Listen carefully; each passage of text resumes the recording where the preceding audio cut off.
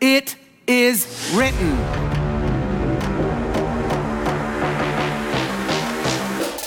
The Gospel of Luke says, even though all of heaven and earth will pass away, my word will remain true forever. It is written. The book said to hide this in your heart, and is to consume of this thing constantly. The Bible says that in the beginning was the Word, and the Word was with God, and the Word was God. Jesus was the Word. It is written. Is this actually what that scripture is saying? It is written. Hey friends, open your Bible to Matthew chapter 7. Matthew chapter 7. If you don't have a traditional Bible and you'd like one, just raise your hand. One of my friends will bring you one. You can either borrow that or you can keep it. It's our gift to you. Or you can take your smart device and open the YouVersion, or it's also called the Bible app, and all the notes and all the scriptures there already right there. If you are watching us live on our online campus or at one of our services at the Brown County Correctional Facility, welcome. We love you and we love you. Thank you for being a part of our family. And so welcome to week 3 in a series of messages that we've been in that we're simply calling It Is Written. And the purpose has just been to help you to understand your Bible. And I really love this verse. We used it last week. It says, all scripture is God-breathed, and it is, this is a great word, it is useful. And I want you to think about that word, useful. In other words, the Bible was never intended to just be read or to be this little campfire, ukulele, kumbaya thing that was for a Sunday religious experience only. It was meant to be useful in every part of our lives, to be useful in your marriage and with your kids, for your money and with your job. Why? So that the servant of God or the people of God, which that's us, that's you, so that you may be thoroughly equipped. Equipped for what? For every good work. So one of my goals for you is that you would dive into the 2 most important disciplines a Jesus person can have. And those 2 things are prayer and the Bible. And we're helping you with prayer, which is you talking to God by opening up our auditorium at our De Pere site every Tuesday from noon until 8 o'clock. And we would love it if you would come and just spend a little bit of time with us. And we're helping you with your Bible, which is God talking to us, by doing this series, which is definitely more teachy than I normally do. It's really a graduate level seminary course because we want you to learn it, to love it, so that you'll live it. And so I want to continue today with a message that will tell you why the Bible can be trusted. Let's pray. God, we love you, we value you, we cherish you. Thank you for who you are, for what you do. God, thank you that before we loved you, you loved us. Thank you that your word has become life, that it dwells among us, that it lives among us, it lives within us.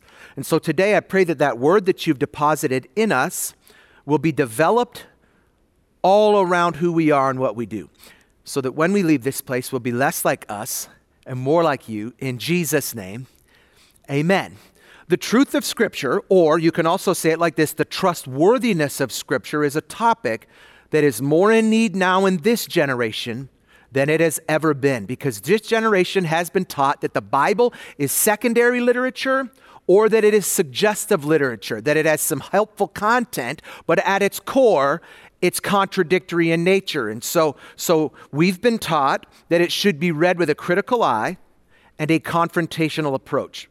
So this group of confrontational critics in this generation have tried to form a consensus, saying things like the Bible isn't true, or that the Bible isn't accurate. They would say that there are obviously parts that are good, but that you can't really trust it because it's been messed with or it's been messed up throughout the years. But that consensus has been founded on lies that the enemy has sown into our culture that have been presented as knowledge, enlightenment, and truth. And since most Jesus people lack the kind of knowledge about Scripture that they should have, they easily buckle underneath the scrutiny. But let me say something to you, and I say this in total humility.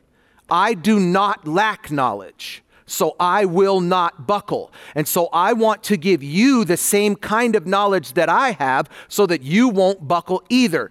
This word is true. This word is accurate, and it has not been messed with. It has not been messed up through the years. In fact, Jesus said, heaven and earth will pass away, but my words will never pass. Or let me say it like this. A lot of things are going to change, but Jesus said his words, they will never pass away. How do we know that? Well, today I'm going to try to give you a 28-minute crash course in what's called apologetics. And apologetics simply is the defense of your faith. Now, I'm not a natural apologetic, but I am a natural researcher. So what I've done is I've just done the research for you, but I don't want to try to take credit for the content. Like there's a guy, Dr. Ravi Zacharias, and he is perhaps the greatest apologist of our time.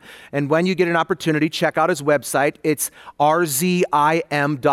Or Josh McDowell is an incredible apologist. He wrote a book that is definitely a must read. It is called Evidence That Demands a Verdict, and it is phenomenal stuff. And some of what I'll present to you today actually came from that. And so I just did the research for you. And so let me give you 7 reasons the Bible can be trusted. Here's the first. You can trust the Bible because it is historically accurate. And this flies in the face of those who would say that they are great principles, but that the stories are made up. Like one man and one woman. I'm sure Adam was just a representation of humanity, but he probably wasn't a real guy. Or these folks would say, I don't know about the whole Noah thing, like all the animals, how big was that boat? Or I don't know about the Jonah and the fish thing. What kind of fish was that a dude could like live inside of it for a couple of days? Or they would say like, that these are just metaphors, right? They would infer that they're not literal events. But the problem is, slowly but surely, history is proving the book to be true. This is not just a book of great principles. And so the psalmist said, the word of the Lord is not only right, he said the word of the Lord is also true. Now, I know that you cannot use the words of any document to validate that document. So let me say this. All historians will tell you, for something to be deemed as historically accurate, it must pass 3 tests. There has to be A, eyewitness accounts. Like those stories cannot be hearsay. They can't be like, well, somebody said this, and so when I heard it, I wrote it down, and when I wrote it down, I now became the writer of that, or I became the author of that. And most of the Bible, incidentally, was written by people who were actually there. For example, the Gospels, the first 4 books in the New Testament, they were written by people who lived and walked with Jesus. They heard the things that they wrote from his mouth themselves, which is why even though they didn't collaborate, they also don't contradict. They align perfectly. Moses, for example, didn't just hear about the Red Sea, he walked between the Red Sea when it parted. In the book of Acts, it says that Jesus appeared to over 500 people, 500 witnesses after he had resurrected, after he had come back from the dead. And many of those people were still alive when the book of Acts was published. So eyewitness accounts, check. Second, it has to have been recorded and copied with extreme care. In fact, it is my belief that this is why God entrusted some of the most meticulous people on the planet to do this job, and that's the Jewish nation. I mean, the Jewish scribes had a standard that no one on earth has ever had for recording history. They didn't just transcribe it word for word. They did it letter by letter. So when they transcribed the first 5 books of the Old Testament, the books of the law, Genesis, Exodus, Leviticus, Numbers, Deuteronomy, they knew, watch this, what the middle letter was of all 5 of those books. So once they finished transcribing a copy, they would go to that middle letter and then they would count in both directions. And if the number didn't match up perfectly in either direction, they threw the whole thing away and they started again. So this whole myth that says that it's changed every time somebody wrote it is just not true. In fact, in the 1940s and the 1950s, archaeologists found the Dead Sea Scrolls. And when they found them, they actually were some of the latest manuscripts that had ever been published, yet they were perfect in every way. They matched to the letter. So copied with extreme care, check. The third test is that there has to have been archaeological confirmation. And even to this day, throughout the Middle East, they are constantly excavating areas and finding biblical evidence. In fact, one of the main pieces of evidence that skeptics have used to man having written scripture was something called the Hittite Empire. Naysayers would point to this empire saying, like, how is it that an empire of such power and renown could have existed in the Bible, yet have totally disappeared? And so for thousands of years, the Hittite Empire was the primary argument that naysayers would use for the Bible being man-made. Then, about 100 years ago, excavators unearthed it. Tons of evidence, tons of documentation. And so for over 3,000 years after they disappeared, no one could find them. And then suddenly, they reappeared. Archaeological confirmation? Check. Scripture passes all three historical tests, okay? So here's the second reason that the Bible can be trusted, is it is scientifically accurate. Because God is the God of the universe, he created everything. He created the laws of the universe. He created medical laws. He created bodies. He created the stars and the skies. He created everything, which is why when the Bible talks about science, it has never been contradicted. Even though the science of its day didn't agree with most of the science of the Bible, it has still never been contradicted. And most of the science of the Bible's day didn't agree with the science of the Bible's content because the science of the Bible was ahead of its time.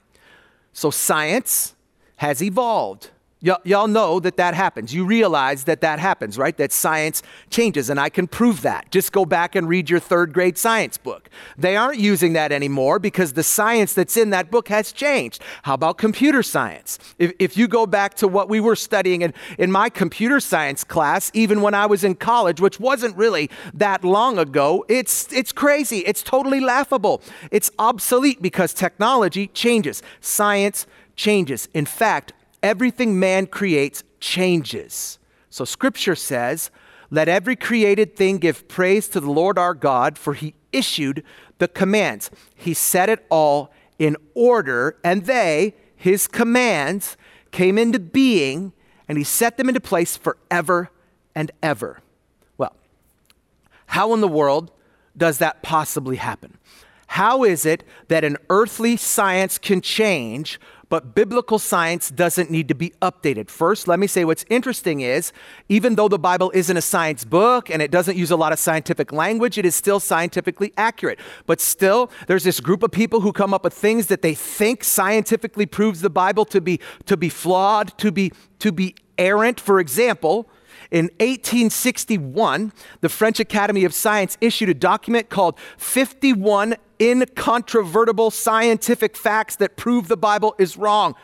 Talk about a title. But coincidentally, I use air quotes, since 1861, all 51 incontrovertible facts have been proven controvertible. They have been proven to all be wrong. And I don't only find what the Bible says about science interesting, I actually find what the Bible doesn't say about science to be even more interesting, because there was a science in the day of the writing of the Bible. And none of the scientific thoughts or theories that were widely accepted or considered reliable during those years show up in the Bible. For instance, you do know that it was widely accepted in that time that the earth was flat, right? I mean, it really wasn't until Copernicus and Galileo and Columbus in 1492 that they thought, I don't think this thing is actually flat. I think this thing is actually round. I don't think we're going to fall off the edge. But if they just looked in the Bible, over 2,500 years before, in the book of Isaiah, it says God sits enthroned above the circle of the earth. And the Hebrew word that is translated to circle is the word sphere. It's where we get the word globe. Does that sound familiar? So before NASA or before satellites were taking pictures, the Bible knew. How? Maybe because man didn't write the book. Maybe because God did. Here's another. During the time that the Bible was being written, it was a common belief that the earth had to be held up. Of course, the Greeks believed it was held up by Atlas. That's the statue that you've probably seen with the guy who looks a lot like me, crouching, holding the world on its shoulders. That's what they believed, that Atlas was holding the world up. The Hindus at that time, they believed that the earth sat on the back of an elephant, which stood on the back of a sea turtle, which stood on the back of a serpent that swam throughout the sea. Crazy. The brilliant Egyptians, the masterminds of architecture and engineering, they believed that the earth stood on 5 pillars, which, let me pause, by the way, and say that the Bible tells us that Moses, who wrote the first 5 books of the Old Testament, that Moses was trained in the wisdom of the Egyptians. He was raised as the grandson of Pharaoh in the finest Egyptian schools. But that Egyptian belief system does not show up anywhere in the Bible, even though Moses wrote the first 5 books of it. In fact, the oldest book in our Bible, the book of Job, says this. It says he spread out over the northern skies, over empty space. Watch this. He suspends the earth over nothing. If that wasn't the science of the day, how is it that Job could have ever known that? Well, maybe Job didn't write it. Maybe God did. How about this one? During the time of the writing of the Bible, people believed that the stars could be counted.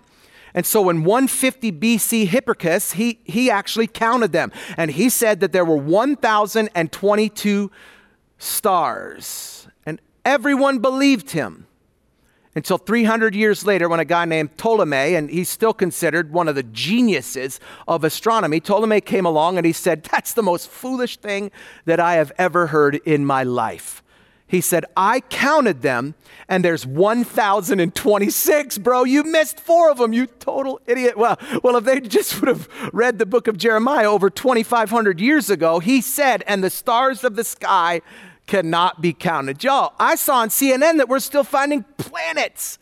Then if you move on to the medical science that was prevalent during those days, I mean, it was like some crazy stuff. Hippocrates, who is the father of medicine in many ways, he came up with something called humorism. And humorism suggested that there were 4 things that basically created disease and caused your temperament. And those 4 things were yellow bile, black bile, phlegm, and blood. And every problem was connected to and caused by those 4 things. And it was widely believed for thousands of years. So they believed things like too much blood made you sick. So what they did was something called bloodletting. They thought if someone got sick, you had to get the sick blood out of them. And so you would cut that person and you would bleed them out. I mean, our first president died from bloodletting. He had heart issues, and on the 3rd time that they cut him, they tried to let him bleed out, and he died from blood loss. Of course, we know now that the opposite is true.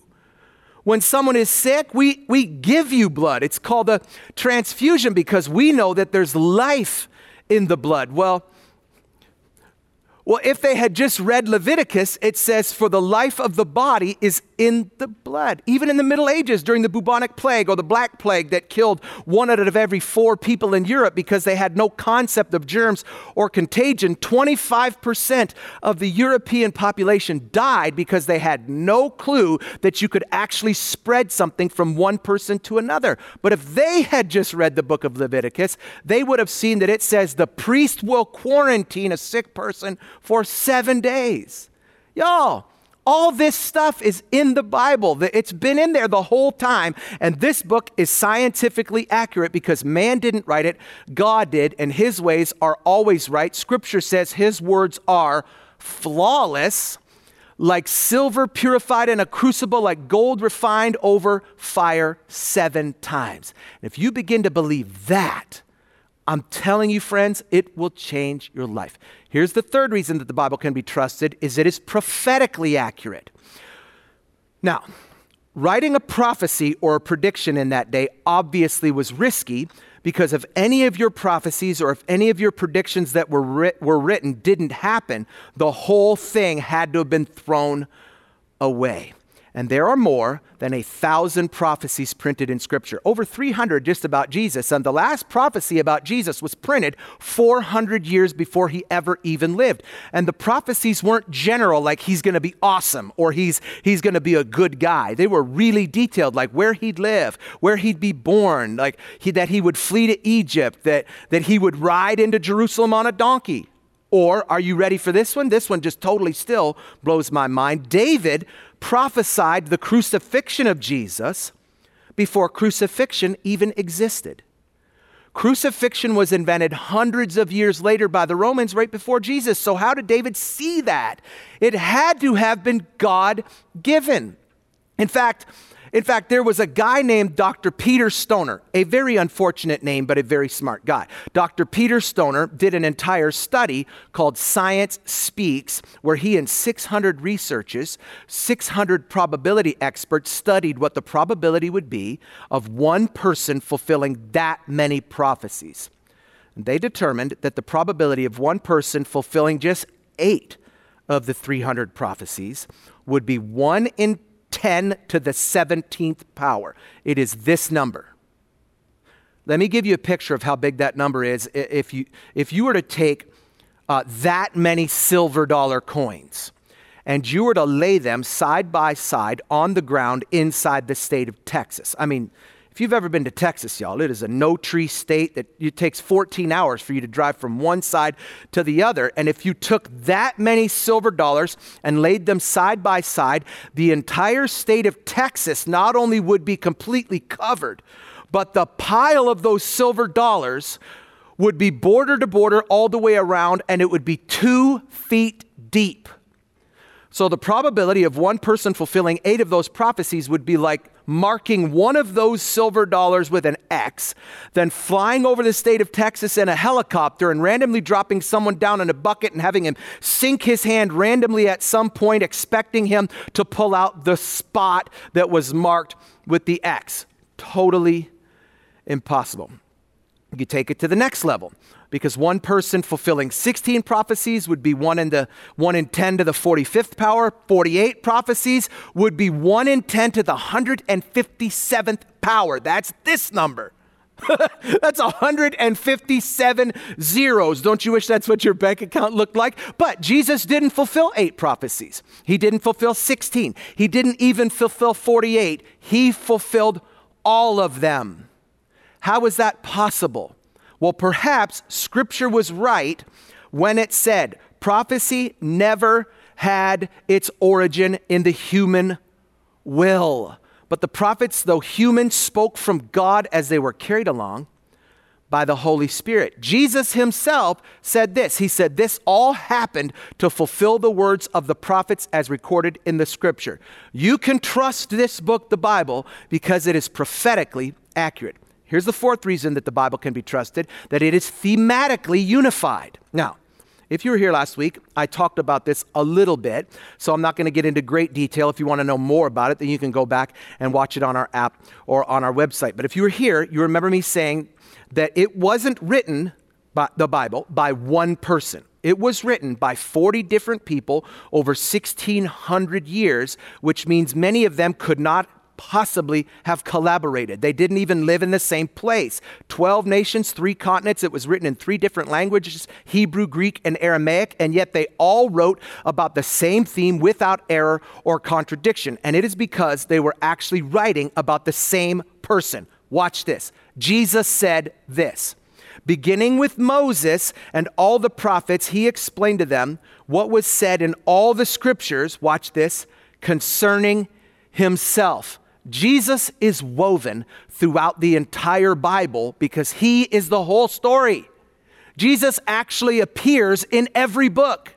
If you decide that you want to dig deeper into that, because we don't have the time to do that, let me give you a really, really good resource. It's one of my favorite books. Years ago, a woman named Dr. Henrietta Mears, she worked with Dr. Billy Graham. She wrote a book called What the Bible is All About.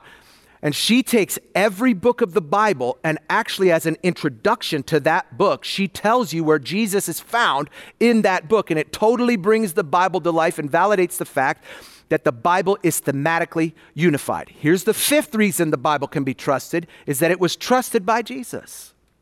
Now, from time to time, I have people who will say to me, like, I really love Jesus. I love his teachings. I think he was a good man, but I don't know about the rest of the book. But honestly, you cannot trust Jesus without trusting the rest of the Bible.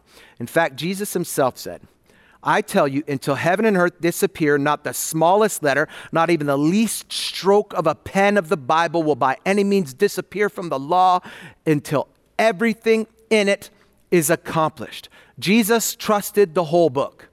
He trusted the whole Bible. And sometimes I have people, particularly young people, tell me, well, things have changed, Pastor. Things are different now. We don't believe it like we used to believe it. We don't believe it like y'all believed it. We just don't believe it like that anymore. And I get it, stuff changes. But times may change, but y'all, truth doesn't.